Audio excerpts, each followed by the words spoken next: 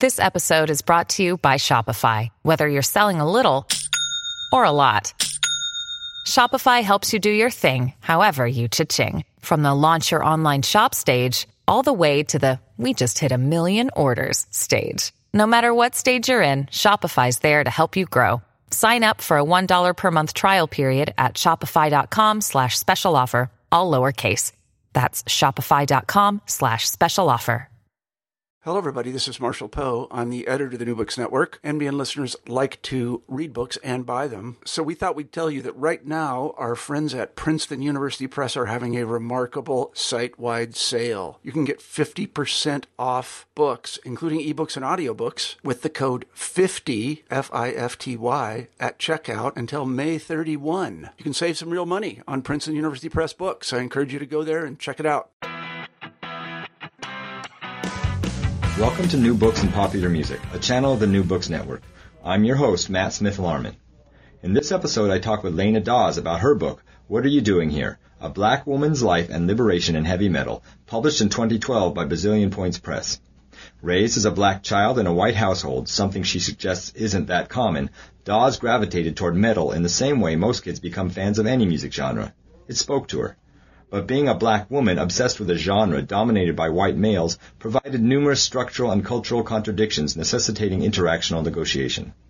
For one thing, while growing up, Dawes' black friends accused her of race betrayal. Black kids should listen to black music, R&B, soul, and funk. Angry black kids should listen to rap. The message coming from more traditionally oriented black people, writes Dawes, is that those who listen to metal or punk are race traitors. They are selling out their heritage for a crack at societal assimilation.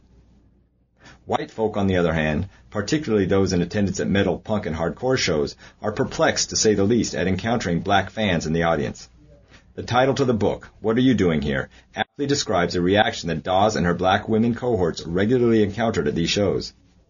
Place being women on top of being black and you have a perfect storm of otherness. The subjects of Dawes' books are seen as members of two communities as outsiders, as not belonging.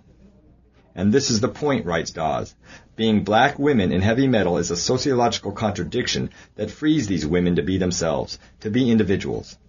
If rock music is about rebellion and the expression of individuality, then being a black woman at an extreme metal show is rock personified. The women of Dawes' studies face many obstacles to full participation in the metal and punk scenes of their fandom, and they break through these obstacles because they can, because like so many other fans, the call of rock is overwhelming. Fandom has, from their own perspectives, nothing to do with race or gender, and everything to do with being an individual, being yourself. Lena Dawes lives in Toronto, which is where I reached her for this interview. Hello, Lena, and welcome to New Books and Popular Music. Hi, thank you for having me. Well, thanks for being with us. Why don't we start with your biography? Tell us a little bit about yourself, where you grew up, stuff like that. Okay, I grew up in Kingston, Ontario, which is about 3 hours. It's a 3-hour drive east of Toronto, Ontario, and also grew up actually outside on the outskirts of Kingston. So I grew up in a very rural area. I lived there till I was 18. As soon as I turned 18, I was like, I'm out of here and moved to Toronto. Uh-huh. Yeah. So, since that time, when I moved to Toronto, I actually moved to Toronto to go to cooking school. I wanted to be a chef. So I did 3 years of cooking school, about a 3-4 year apprenticeship at a couple of restaurants, and got licensed as a pastry chef. And then while I was doing that, I had always really been interested in social activism, social justice, anti-racist activism, and had been volunteering and taking some night classes as I was cooking.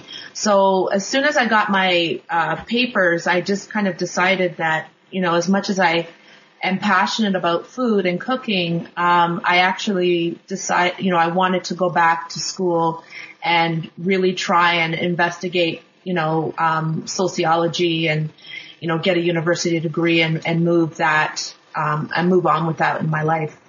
Okay. I'm looking at a catalog for Bazillion Points books, and they actually have a book called Hell Bent for Cooking. Do you know about that book? Oh yeah. It's actually it's fantastic. I've had Ian gave me a copy of that book a couple of years ago, and it's an incredible book, and the recipes are amazing. So you didn't have anything to do with that book, though? No, but it was interesting because the author is from Montreal, so it was really cool to find out that she's, not that far from me. Uh-huh. So anyway, so you're in college and you're studying sociology in your story right now. Yes. I went through, got my undergraduate degree in political science and sociology. And while, all this time I was also kind of writing and just kind of I started off doing a lot of rants. I mean, if there was some kind of injustice I saw in the newspaper, I would write a response. And when I was in university, I wrote for the university newspaper, did some long form essays on the reluctance of Black men and women in relation to rock music, because I was always interested in that, and also did some stuff that was concerned about race and racism in Canada. So I did that for a while, and then when I graduated from university, I started volunteering to write for a number of online websites, music websites, and was doing a lot of hip hop and R&B album reviews, did a lot of interviews with people. And it was interesting at that point because I just thought I didn't do it for very long. I did it for maybe 1 or 2 years. I just got really bored, and I got bored of the artists. I found that I was asking the same questions. There was nothing really interesting, and I'd always wanted to write about metal. But for a number of years, I had thought, I'm Black. I can't write about metal. Nobody's going to take me seriously. So it wasn't until 2004 when I pitched and actually was accepted to do a presentation at the Experience Music Project music conference, which happened back then. It was happening only in Seattle, Washington. And I did a presentation on Black women in rock and had interviewed and did a little video and was, really interested in talking to certain people who were, especially a lot of historical, it was there's a lot of historical basis on that, and met Phil Freeman, who was the editor, I don't think he was the editor at Metal Edge at that time, but maintained a relationship with him over the years, and in 2007, 2008, I started writing for Metal Edge magazine. Mm-hmm. So that was my dream job. Just to be able to write for a metal magazine, because I just thought I would never do that, ever. So that's where it started. And then, did an anthology for Phil. He was the editor of a book called, Marooned, Desert Discs. Oh geez, my mind just went blank. But he did a anthology called Marooned, Island Discs. Uh-huh. That basically he had asked a number of music critics to provide an essay on an album that they would bring to a desert island if they were stranded on a desert island. So I chose Skin from Skunk Anansie. I wrote about the album Stush, which meant a lot to me at that time. And it was published. And through that experience, I met Ian Chris from Bazillion Points. Mm-hmm. And with working with him for about 4 years, the book was created. Mm-hmm. So, obviously, race is an important part of your book. So let me ask you, as a Black woman, how did you get into metal? I always say that I got into metal like everyone else did. I grew up in an era. I grew up in the late 70s, early 80s, listening to AM radio. So I think the first thing is that being aware of a number of different musical genres that were being played and really not, second guessing it. The main catalyst for me getting into metal was Kiss. When I was 7 or 8, I watched with my brothers and sisters, we watched Kiss Meets the Phantom of the Park, which was, that horrible made for TV movie, but I was just fascinated with their makeup, and they seemed exciting and dangerous, and I was just really, it just was an image that I couldn't get out of my mind. So for my next birthday, I asked my parents for a Kiss album, and they got me Kiss Double Platinum, which was a double album that came out in 78, I believe. So my first record was Kiss Alive. Yeah. Yeah, I had that too. So between my siblings and I, we actually, eventually I think we probably collected, not their whole discography. But right after that, they had solo albums. Do you remember how I do remember that. Yeah, so my older sister had won the Paul Stanley one at a school dance. And I think eventually we ended up getting, if not all of them. I remember Peter Criss, that one stood out to me quite a bit. So yeah, I mean, it was just more about the imagery and what they represented to me in terms of this fearlessness that I became really enthralled with, the band. And then from there, my older sister was, her friends were listening to the Sex Pistols and the Clash and the Violent Femmes. And I eventually found, Judas Priest, Black Sabbath, Agnostic Front, and just went progressively heavier and heavier and heavier as I, became a teenager. But at what point, do you in your life recognize that it's unusual for a black woman to be into heavy metal and punk even? I think it probably was when I became a teenager, like I was maybe in grade 8, we call it here, or even into the first couple of years of high school, when I started, because when I was about 11 or 12, I used to collect Circus Magazine and Hit Parader, and they had in the back they had these, you could have pen pals, and you could also send cassette tapes to people.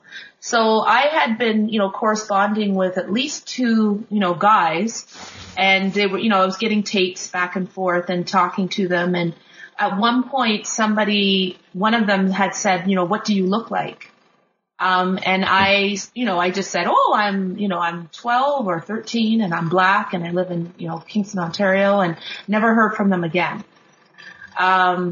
Then, when I got older and I was talking on the phone to a boy who was a friend of mine who was going to another school, and he was really into, this was, I guess it was even probably pre-Metallica, but, we were talking about the metal bands that were out back then, Black Sabbath, whatever. And the same thing, he said, let's meet at the mall on Saturday. What do you look like? And so I told him what I looked like and we were talking on the phone, and he hung up the phone on me. And, I was really hurt, but that was probably the first indication where I knew that, it wasn't that common. I think he was so excited that a girl was interested in metal, but he wasn't so enthusiastic when I was black. Mm-hmm. So I think then was the first indication. But I have to say that when I was in high school, I really had a lot of male friends that, some of them were jocks, some of them were popular, some of them were, we used to call them greasers back then, or heshers. But I always had a rapport with men, white men, in terms of the music. Once they found out, we wear our concert t-shirts to high school, and once they found out that I knew what I was talking about, and that I was really interested in the bands and the music, I was really able to develop, some friendships, that really crossed gender and cultural, barriers because we had this passion for the music. So, and I hope you'll excuse some of my ignorance, but these are questions I'm sure you've been asked before. Early in the book, you say that you were adopted into a white family. Is that correct? Yes. Yeah.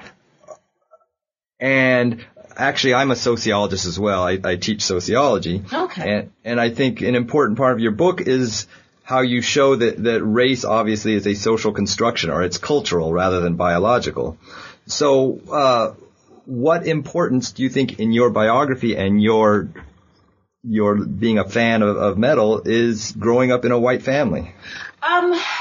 Positive and negative. Positive is that my parents as people. My parents, based in the generation where I come from a very musical family. So on my dad's side, there's a number of musicians, classical musicians, and music was always very, very important in our house. My grandfather, was a musician, and we took piano lessons and guitar lessons and bass guitar lessons and violin. And I have siblings now. One of my older brothers and my little sister are professional musicians, as what my father is now also a professional musician. So I was lucky enough in terms of my parents really didn't care what I listened to. They were really, I think they're a little confused, and I know my father still says, I don't exactly know what metal is, but, but there was a respect there. And so in that sense, I was very lucky that there weren't any kind of familiar boundaries in terms of me listening to the music. On the other hand, I think in terms of race I grew up also in an environment where it was very rural. We had a lot of rednecky neighbors that some of them were not very pleasant people to be around. And so I always, from the time I was 5 years old, I was very aware of race, and I was very aware of that as a black person, I was not seen as equal as, my brother, my two older brothers and my little sister. My older sister was adopted also. She was adopted 2 years before me. And she's black. So I always knew that there was a difference. I was very aware that my brothers were treated differently than I was, and that in terms of the response from teachers and schoolmates and even, some family members, there was a huge difference in terms of how we were treated. So instead of feeling sorry for myself, which, I probably did at times, I was always very angry. I'm very, very angry because my parents never treated us differently, but the outside world did. And it was really hard I would never accept it. I just knew that I was never going to accept this treatment, and I knew that the treatment was wrong. So that really kind of got me into saying, well, I grew up in this environment and I really like this music. But on the other hand, knowing that I was black and that, also having a few black friends in the area where I grew up, whose parents were just not happy. Like, they didn't like the fact that I was into rock music. The black families thought that I was whitewashed. They resented the fact that my parents were white and thought there was something wrong with me. So I always got this backlash from the parents of my black friends where I was not accepted. So I didn't really feel accepted in either the kind of external white community, but also did not feel accepted among my black friends' families either. So I'm in the United States, but I'm assuming that this rural area is a mostly white area that you grew up in? Yes, it was very, very, very white. And your high school as well then? Yeah, there was only like 4 or 5 black kids in the high school. Uh-huh.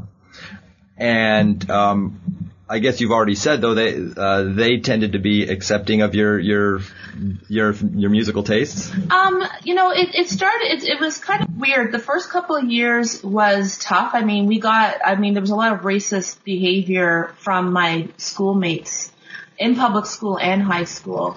But as I got older, when I was like 16, 17, 18, you still got that attitude from certain people. But on the other hand, I was still able to cultivate these relationships with some white guys simply because of the music. Mm-hmm. So it was kind of, in hindsight, in some ways, I consider myself kind of lucky to have those relationships based on music, and to have someone say, "Oh, okay, well, you know what you're talking about. You're really passionate about it. Let's talk," versus being completely dismissed because of my musical preference, and also more importantly because of my ethnicity. Mm-hmm. So it was kind of weird growing up, but I do have to say that I do consider myself lucky that I was able to have those relationships with men, and be able to really talk about Metallica and is Rob Halford gay, and whatever was going on in the mid to late 80s, Right. So when you moved to Toronto, I'm guessing things changed. I'm assuming, I don't know much about Toronto, but there's probably I keep wanting to say African American, but black community in Toronto, and so you were probably able to, if you were searching, I don't know, for other black people to hang out with. And in your book, you write about how they give you art, other black people give you a hard time for being into metal. Yeah, that was really hurtful. And I think that was something that, one of the reasons why I wanted so desperately to move out of Kingston was because I wanted to be within a Black community.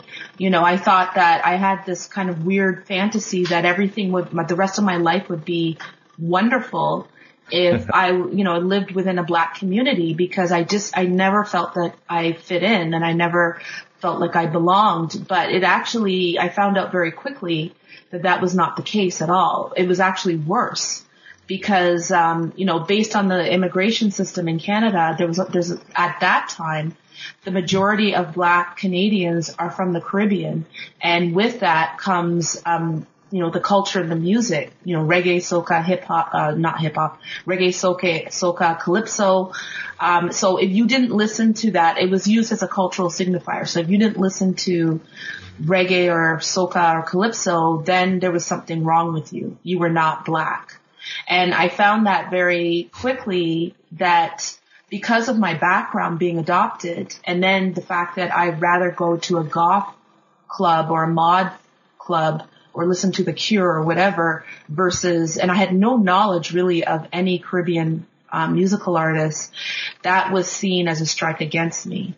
So there was a couple of instances where I had, I volunteered with this anti-racist activism group that was very militant back then. And once they found out that I was adopted, I was kicked out of the group.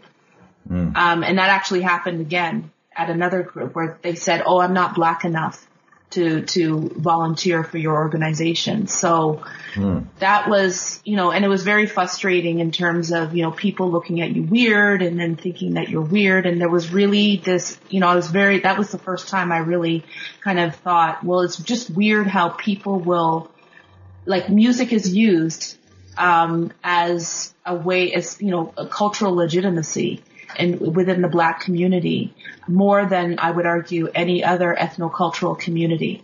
Why is that? Why do we do this? Because as someone who was very passionate about equality and doing work to promote social equality, it just seemed like a slap in the face that I was being rejected from doing this work because of something that in some ways I can't control. Mm-hmm. So it was very hurtful, and unfortunately to this day it still is a problem, which is sad, Mm-hmm. Let's shift gears just a little bit. Tell us about the music you're writing about, what you call extreme metal. Right now I would say that I just wrote something actually for Maryland Death Fest is coming up. It's in Baltimore, Maryland every year, and it's a 4-day festival that's happening at the end of May.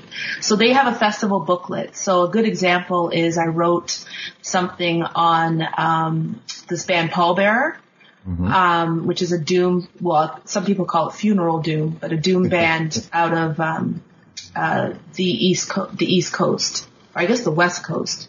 Yeah, Portland. Uh-huh. Portland area. Also, like Weed Eater, wrote a little something on them. Obviously Sleep, which is a big band, but still pretty underground. I'm listening right now to the New Cathedral. I guess bands that, depending on your circles, my friends know who they are. Right. But my metal friends know who they are, but my non-metal friends have no idea, because they're not played on the radio. You basically have to really kind of search or know what websites to find, information on these bands. What distinguishes these bands, though, from a more mainstream radio-friendly metal? I think it's more I think that the music in some ways is more, I call it emotionally punishing. You're not going to get the melody. You're not going to get the catchy hooks. You're not going to get vocals, that are in some ways clear and can be deciphered. I think there's more, and there's also, emphasis on, kind of musical genre bending, where you have bands who are willing to take risks in terms of doing, let's say, death metal, but adding black metal or grindcore, and just people who are kind of experimenting with various sounds and genres that you would not necessarily find within a band that is on top 40 radio. I think that like now there are metal bands who are will be played more often. And those bands do emphasize kind of the chorus, verse, chorus, or verse, chorus, very melodic, and also clear vocals, clean vocals, so people can understand them, more catchy. The bands that I'm more interested in are not interested in that per se. They're more interested in creating a piece of art that means something to them and really taking experimental risks in terms of the music that they put together. You either get it or you don't, but they don't really care if you get it or not, because there will always be an audience out there that will get what they're trying to say. Mm-hmm. And although I'm pretty sure what the answer is, what is the demographic for these bands? I think primarily it's men. Primarily it's, I can't even say white men these days because there's a lot of men of color who are listening to the music. But primarily it's a male audience between maybe 16 and, as I'm finding, 40, 50 years old. People that are really have been into metal since they were young, and it's really part of who they are as people. And they're always interested and searching for something new and unique, or something that also kind of represents maybe something that they grew up in. So I would say primarily, obviously there are women listeners and women within the scene as musicians, but primarily it's still men. Mm-hmm.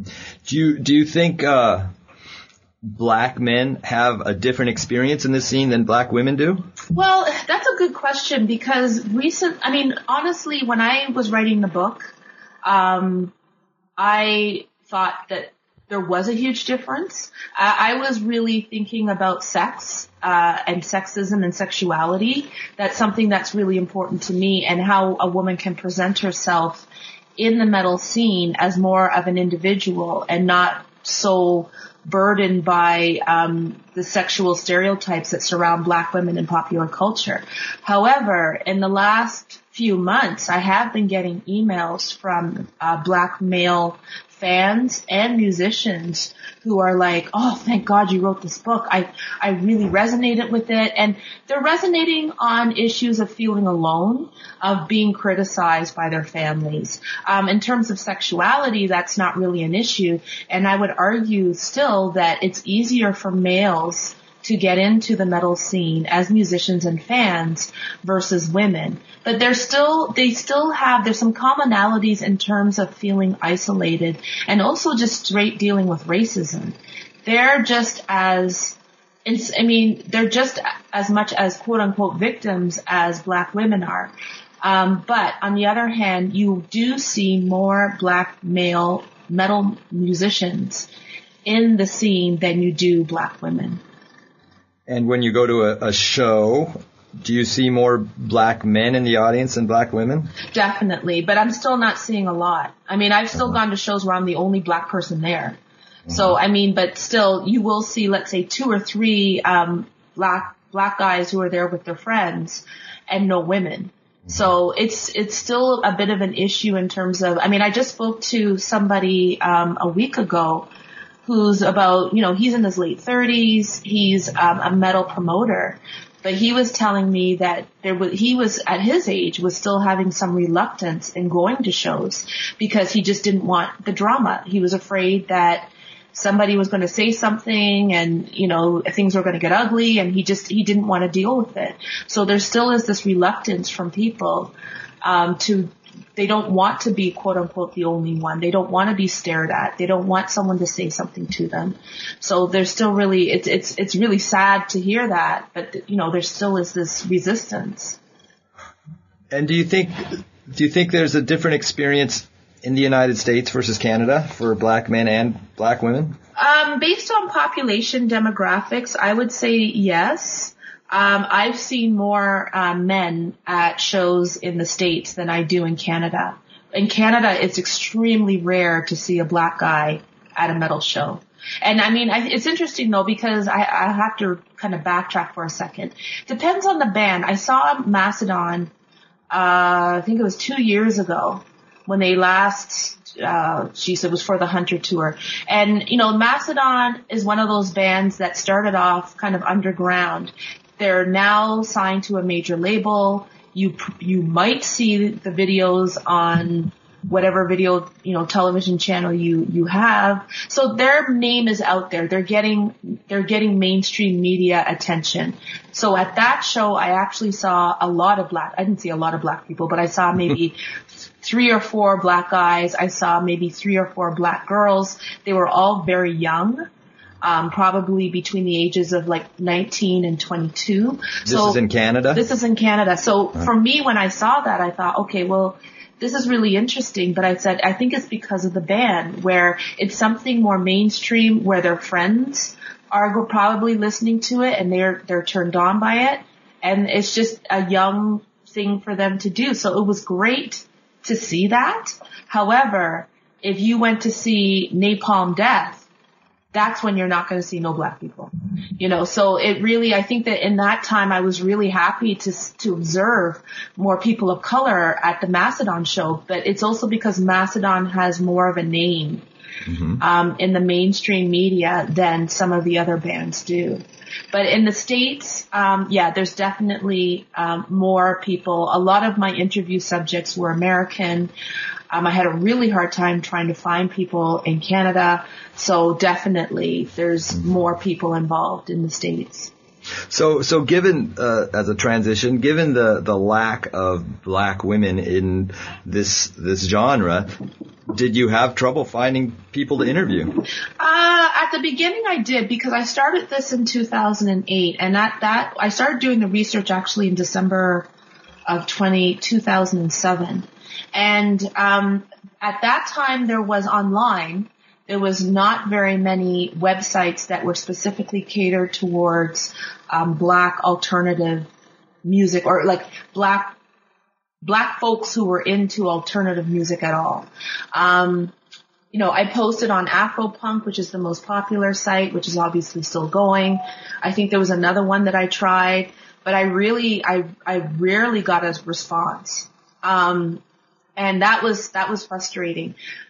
Through the years, when I started writing for Metal Edge and started getting to know metal publicists, music publicists, people in the industry, develop friendships with some people, they would start sending me emails saying, hey, I know this girl who lives in Chicago and she's a photographer and she's black and I see her at all the metal shows. And people really helped me find people who they knew within the scene. And then I had some, colleagues, music colleagues who weren't into metal at all, but they had come across people. So that's where it started to pick up. Now that the book has come out, there's more people. I'm getting contacted by a number of women who are like, hey, you should have interviewed me. And I'm like, I didn't know who you were, you know?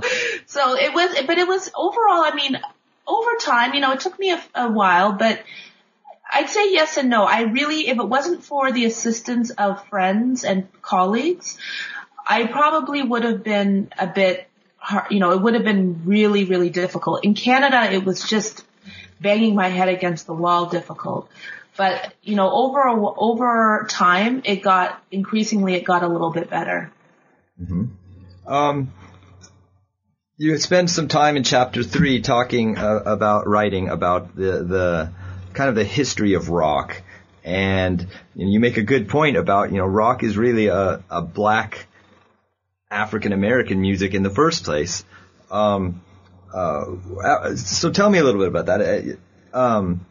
You write that as white people, as start playing rock and roll, whether it begins with Elvis Presley or whoever, black people, and I'm quoting, decide it wasn't for us. So how did we get from this point of the music being a black African American music to, especially with heavy rock, not many black people at all? I would say respectability politics. So back in that time when it was kind of civil rights, post-civil rights era, when you had people like Chuck Berry, B.B., even, I was about to say B.B. King, but other black male guitarists who were playing blues or like the up-tempo rock and roll.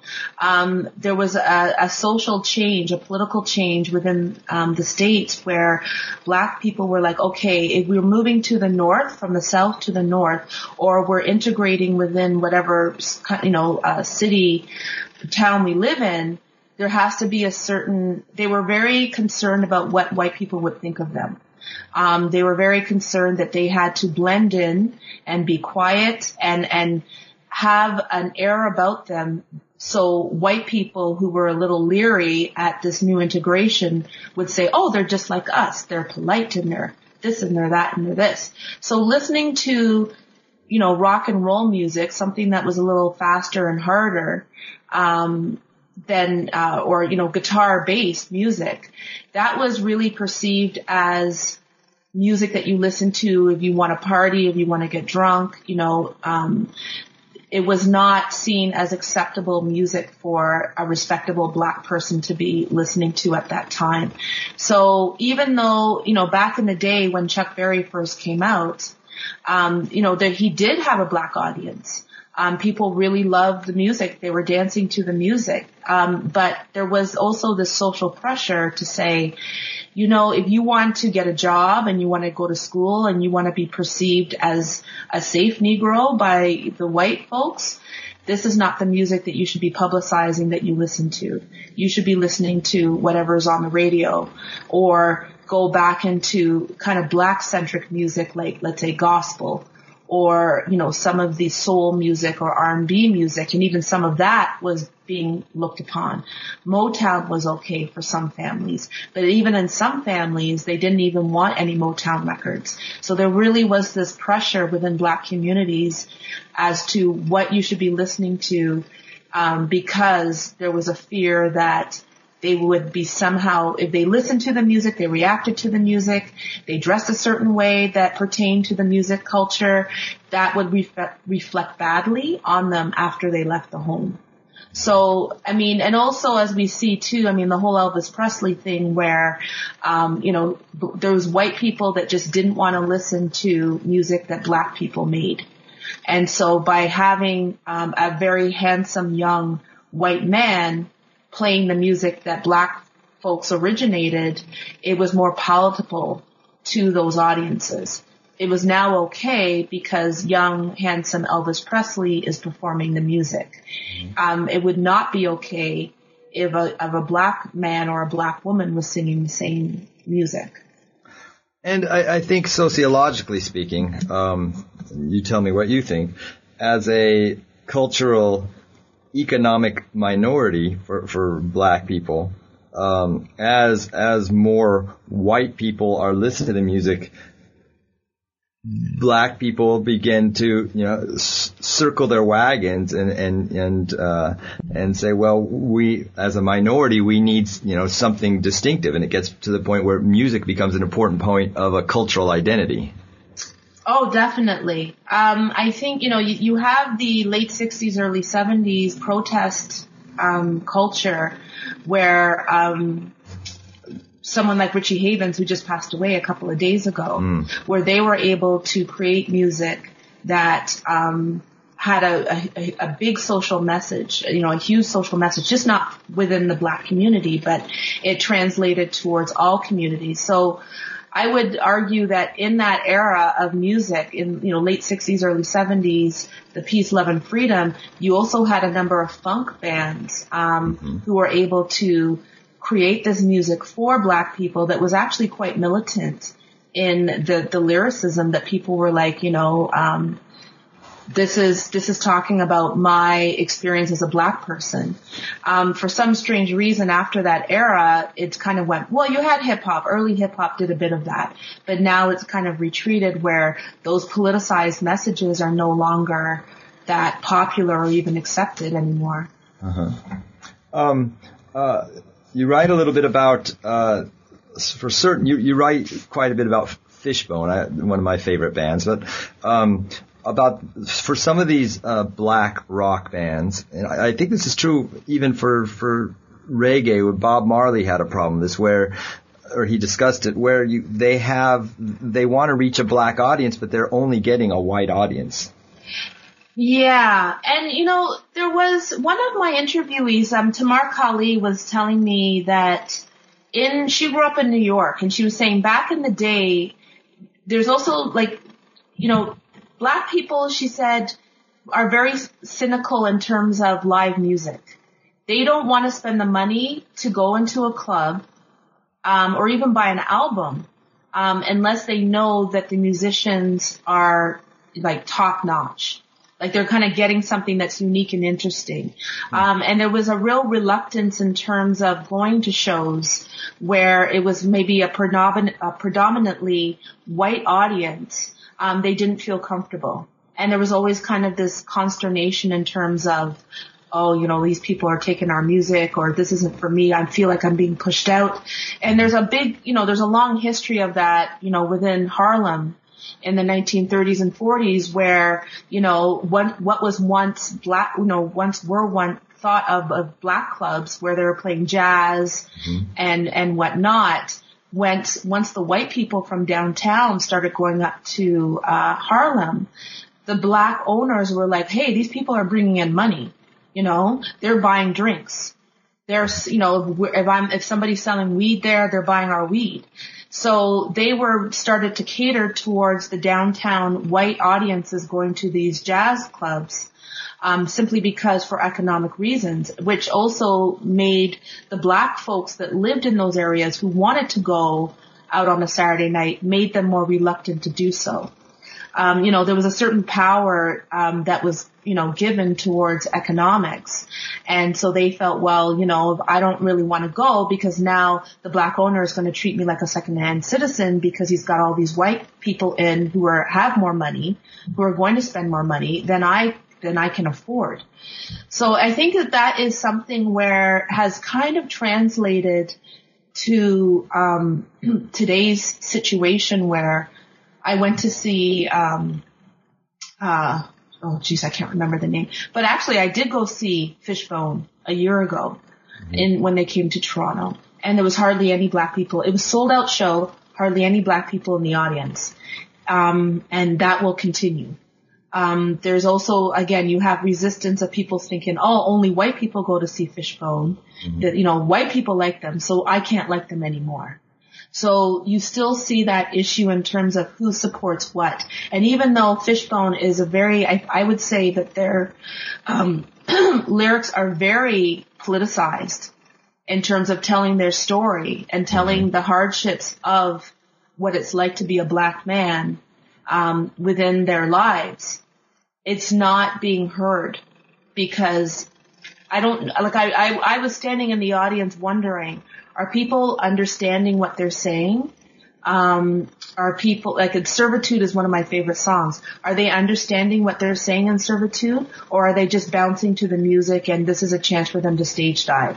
If more black people were in the audience, would they understand what Angelo is saying in Servitude? And would they walk out of the theater thinking, geez, I'm going to think about that a little bit more. I'm going to think about my life and society.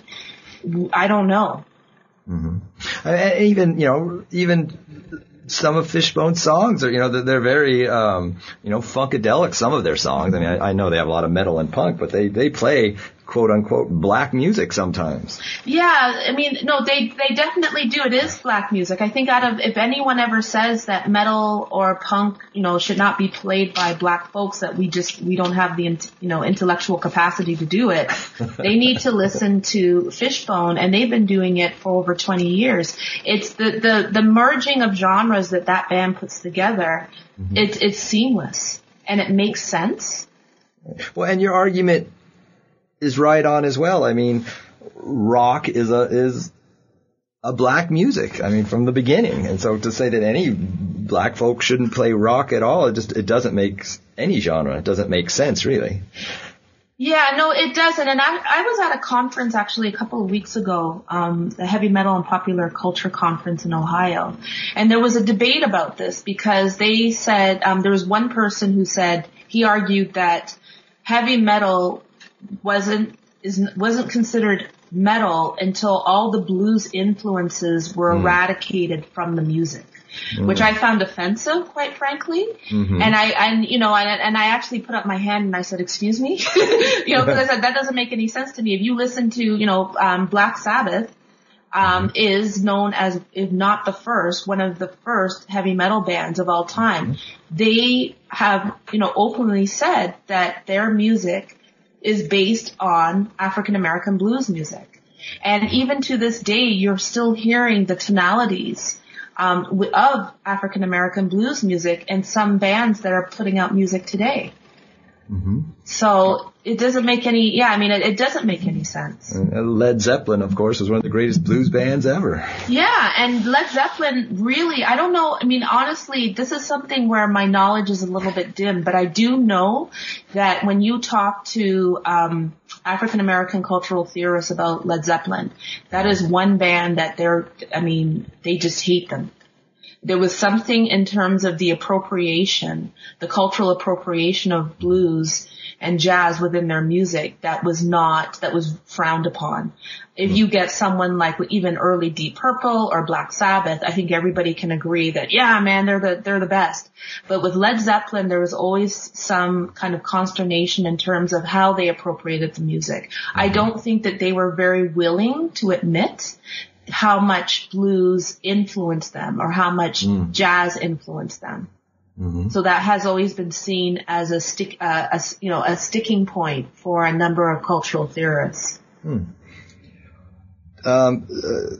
Discuss, please, the only one syndrome. Well, basically, over years, it started off with my own kind of thing where it was something that I'd always wanted to talk about because I had noticed that, when I went to a show, especially back in the grunge era days in the 90s, where my best friend and I we'd go to shows 4 or 5 times a week. If there was another black person there, I was always kind of had this thought where part of me wanted to go over and say, hey, what's up? And then the other part of me was like, no, I don't think that's a good idea. It's all about kind of like, I guess the interdynamics of black people within a predominantly white scene. In some ways, I believe that because there's so few black people who are into especially the extreme music scenes, that, it would be great to build a friendship and a camaraderie. But then you have to ask yourself the question, why would you want to build a friendship with somebody based on the color of their skin? So this chapter kind of looks at that and really, and then I found out through talking to other people that there's this whole political thing where some black people like being the only one, and they are like the fact that their white friends have accepted them and will bring them to this show. And there's a level of resentment when they see another black person there. So it's this weird kind of, dynamic within the metal scenes that I wanted to talk about. And there must be also this awareness that, and again, based on your chapter, say you're a black person and you look across the room and there's another black person. And if you were to start talking to each other, there must be this awareness that all the white people in the room are going to think there's a conspiracy going on. Exactly. And that is a problem too. It's like, that's happened to me on the workplace, where if a bunch of us are standing around somebody's desk, there's always somebody who has to say something like we're getting ready to burn down the whole building. So, and I think that there is a resentment. I don't know if people really care, but there is that concern. I know that there is a concern where if, you roll in a pack of 5 or 6 people, then white folks are going to get nervous. And I think that there is that concern, which is why the dynamics between 2 black strangers at a show is always kind of fraught with tension or uncertainty. I mean, you even say that, you even write that you've looked across at another black woman and you just get a stare like, don't you dare come talk to me. Exactly. And that has happened, several times. And, when I was working on this book, it was very important for me because I was still writing. I was still working as a music journalist. So I was going to a lot of shows. And I needed, interviewees, and, I would go up to, or I would, think about approaching somebody, and you get that look like, don't even think about it, because they don't want to be, it's like they want to blend in, and if one black person is talking to another black person, all of a sudden they don't blend in anymore. And that could mean trouble for them, ridicule, whatever paranoid thing that they're thinking. So, it was interesting to me because it seems very simplistic on some ways, but it's actually very complicated in terms of we need to build a community, and we need to let the younger generation of black kids who are listening to the same music as their white friends or non-black friends are listening to at school. We need to let them know that they can do whatever they want to do, and they should feel accepted or feel like they're just another person at a show. But on the other hand, there are also these dynamics where we're constantly concerned about what is the white people going to think, and that has to stop. What do you mean when you write that black women are policed? I believe in your chapter on body image and such. Yeah, I believe that, in terms of what we see in popular culture and even the discussions that black women are having within our communities on websites or even, in the real world, that how one person presents themselves, it's always seen to reflect the entire community. Beyonce is a great example in terms of everything that woman does, someone's got to say something about it. Or they will say, or Michelle Obama, for instance, she's got a big butt. Oh, well, she's an animal. And then black women will then say, oh my God, the black women, we have to watch our butts because somebody criticized, Michelle Obama or her muscular arms and the media is pointing towards body parts specifically on black women and that there's always negative connotations. Forget about weight. Every woman has an issue with weight in terms of how the media perceives women. But when it comes to certain body parts, it is very policed by not only within our communities, within our black communities, but that paranoia within our black communities is based on, popular culture and media and how they feel that they can dissect what we look like and how that dissection always goes back into something negative, animalistic, which then hints at your intelligence, your social worth, your social cachet. So I think in terms of the book, I use the example of the Venus Hottentot because to me that was the first kind of public and well-known example of how the body parts of black women were scrutinized and used, and looked at in a very scientific, analytical way. And unfortunately, how that view of this woman has been, how it translates through society, how we're still having issues where we are more scrutinized, our bodies are more scrutinized than anyone else. Do you think even more, what are the differences between how, say, white women are scrutinized and objectified than black women? White women are not usually generally, compared to animals. They are not, their intelligence is not questioned. There's also in society, the white aesthetic, the white female aesthetic is seen as the norm.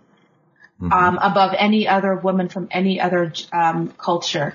There's always this, need to, I guess, aesthetically, similarize yourself to the white woman. The weaves, the hair, the long hair, the straight hair, which as a black woman, I certainly don't have and never will have. There is this, we are told sometimes consciously and subconsciously, that we have to conform to the white woman ideal. So to me, that's it. And I think it's something that is just straight up, it really is an issue. It really is an issue. The natural, quote unquote, natural beauty that Black women, have is certainly not seen as beautiful in the media's eye. And that in turn really reflects how we see ourselves and how women view themselves, within Black communities. So specifically then, how do the women of your study deal with this objectification? The heavy metal Black women, whether it be Skin or whoever? Well, surprisingly enough, and I was very happy that this happened, is that the majority of them are just like, it is what it is. And they're actually saying, F you, this is who I am. And they're finding that these music scenes actually support their individuality, support their passion for wanting to be who they are as people and not based on the size of their hips or the size of their bust line. One of the things that, as I got older, there's a couple of Black women rock musicians that for me embodied that ability to have complete control over their image, complete control over their sexuality. And a lot of it had to do with the music that they were listening to or the music that they were performing. The loud, aggressive, angry music allowed them to show that side of themselves and to also say, again, F you, this is who I am. I argue that there's more allowance and ability for Black women to be individuals within, extreme musical scenes versus popular culture, like hip hop, R&B, soul, the music that is played on top 40 radio. There's more of an emphasis and a demand in that type of music to look a certain way, and also more importantly, to look in a way that men, will find them attractive. In heavy metal and hardcore and punk, there's more emphasis on the music, the attitude, the philosophy behind the music.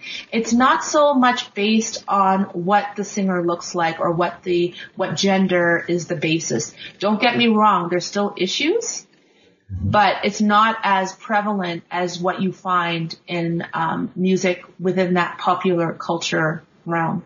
Mm-hmm. And another important part of that you write about in chapter 7.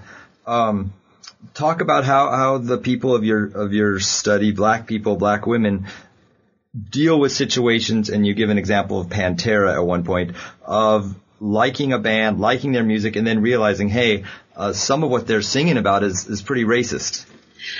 It's or sexist as well. Yeah, that's something that is still.